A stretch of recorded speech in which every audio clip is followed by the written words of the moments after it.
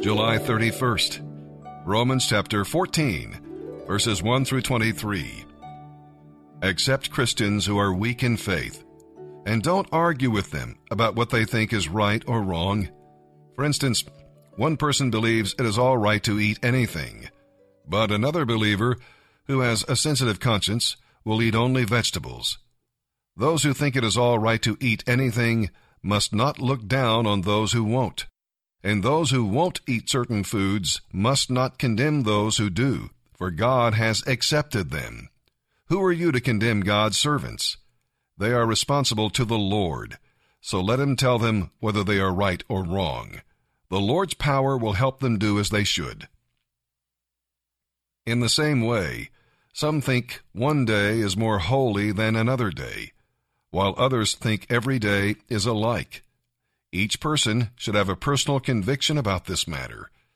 Those who have a special day for worshiping the Lord are trying to honor him. Those who eat all kinds of food do so to honor the Lord, since they gave thanks to God before eating. And those who won't eat everything also want to please the Lord and give thanks to God. For we are not our own masters, when we live or when we die. While we live to please the Lord. And when we die, we go to be with the Lord. So in life and in death, we belong to the Lord. Christ died and rose again for this very purpose, so that he might be Lord of those who are alive and of those who have died. So why do you condemn another Christian? Why do you look down on another Christian? Remember, each of us will stand personally before the judgment seat of God.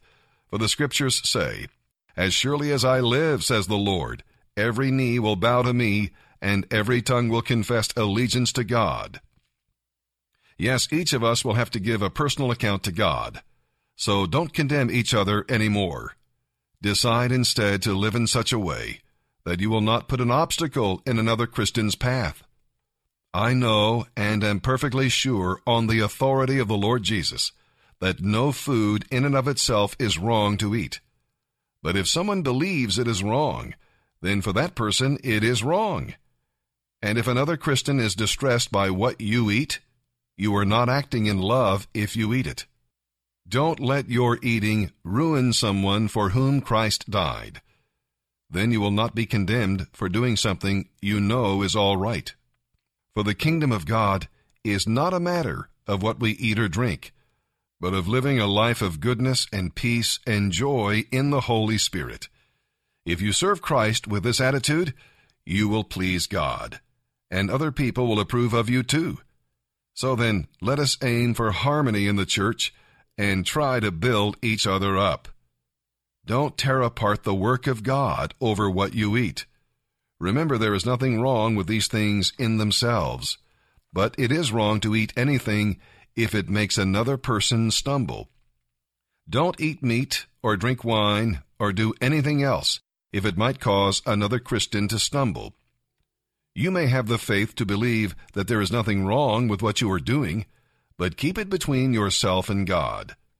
Blessed are those who do not condemn themselves by doing something they know is all right. But if people have doubts about whether they should eat something, they shouldn't eat it.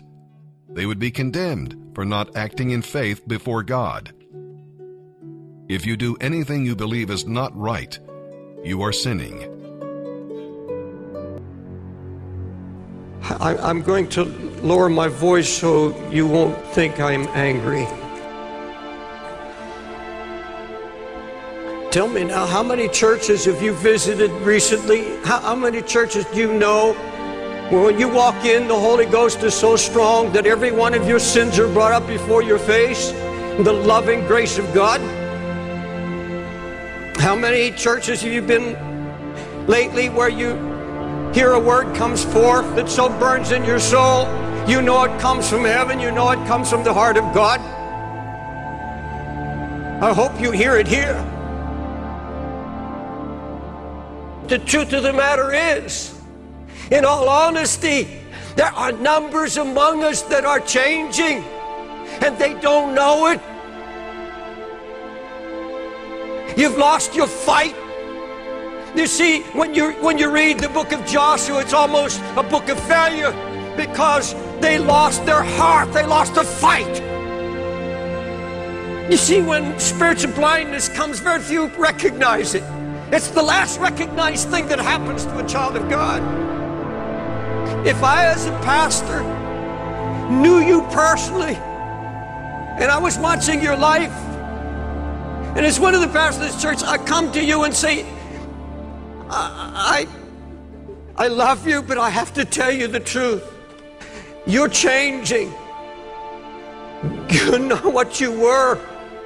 Something of the world has got in your heart. I don't know if it's television. I don't know what it is that has your heart, but I see changes in you. I don't see the brokenness. I don't see the compassion you had once for your family. I don't see concern for your unsaved loved ones. You're changing. Little by little, something's happening to you. Would it bring you to your knees when the ruin that you are not even aware of is suddenly brought before your eyes? Did you just let that go in one ear out the other? When a pastor tells you right now, hey, and I don't know who you are, but the Holy Ghost is speaking through me, you're changing. Little by little, you're losing the love of God, the love of Christ. Little by little, these things are making inroads. Folks, why do you think your pastors cry out against television? Do you think we get any pleasure out of the flesh? There's no pleasure in somebody coming say, I heard your message and I threw away my television. That doesn't give me any pleasure. It doesn't give any pastor pleasure. We have given account because we watch for your soul. Does it really matter to you that your unsaved loved ones are dying and we're getting closer and closer to the end? Does it really concern you? They could die and go to hell. Even though you're a lover of Christ. Where's the mourning? Where's the fasting? I'm talking about the body of Jesus Christ in general. You're changing. Where's the getting up in the middle of the night? Where's the confessing? I'm tired of hearing about people in the church who say they want their unsaved loved ones saved. I'm tired of hearing people say, I'm concerned about my troubled marriage, when it's just talk. For we obey not his voice. Away with all of our how-to conferences because they accomplish nothing. It's how to cope, how to build a bigger church, how to reach the lost, how to improve your people's skills, and how to impact the world in this computer time. It's flesh. You're changing. If you are expecting somebody else to be an instrument to win your family or to do this work, you're mistaken. You're changing. You either walk away and go back to your passivity and say, I'm just going to be an ordinary Christian and there's no such thing. Or you begin to seek his face. You allow him to melt and break you. You go down deep in the soul and say, oh God, I can't do this on my own, but I'm not going to let my kids go to hell. I'm not going to let my husband, my wife. Oh God, I'm not going to live in this death. I'm not going to live in this lukewarmness and this coldness anymore. God, change me.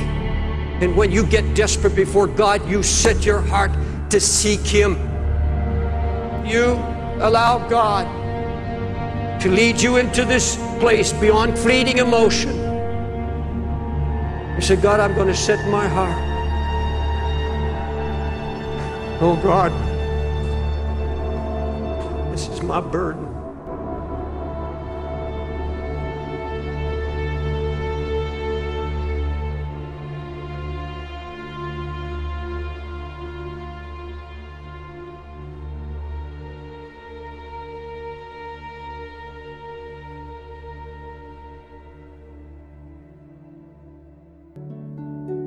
Psalm 24, verses 1 through 10, a psalm of David. The earth is the Lord's and everything in it. The world and all its people belong to him. For he laid the earth's foundation on the seas and built it on the ocean depths. Who may climb the mountain of the Lord? Who may stand in his holy place? Only those whose hands and hearts are pure, who do not worship idols and never tell lies. They will receive the Lord's blessing and have right standing with God their Savior. They alone may enter God's presence and worship the God of Israel. Open up, ancient gates, open up, ancient doors, and let the King of glory enter. Who is the King of glory? The Lord, strong and mighty, the Lord, invincible in battle. Open up, ancient gates, open up, ancient doors, and let the King of glory enter. Who is the King of glory? The Lord Almighty. He is the King of glory. Proverbs chapter 20, verse 12. Ears to hear and eyes to see, both are gifts from the Lord.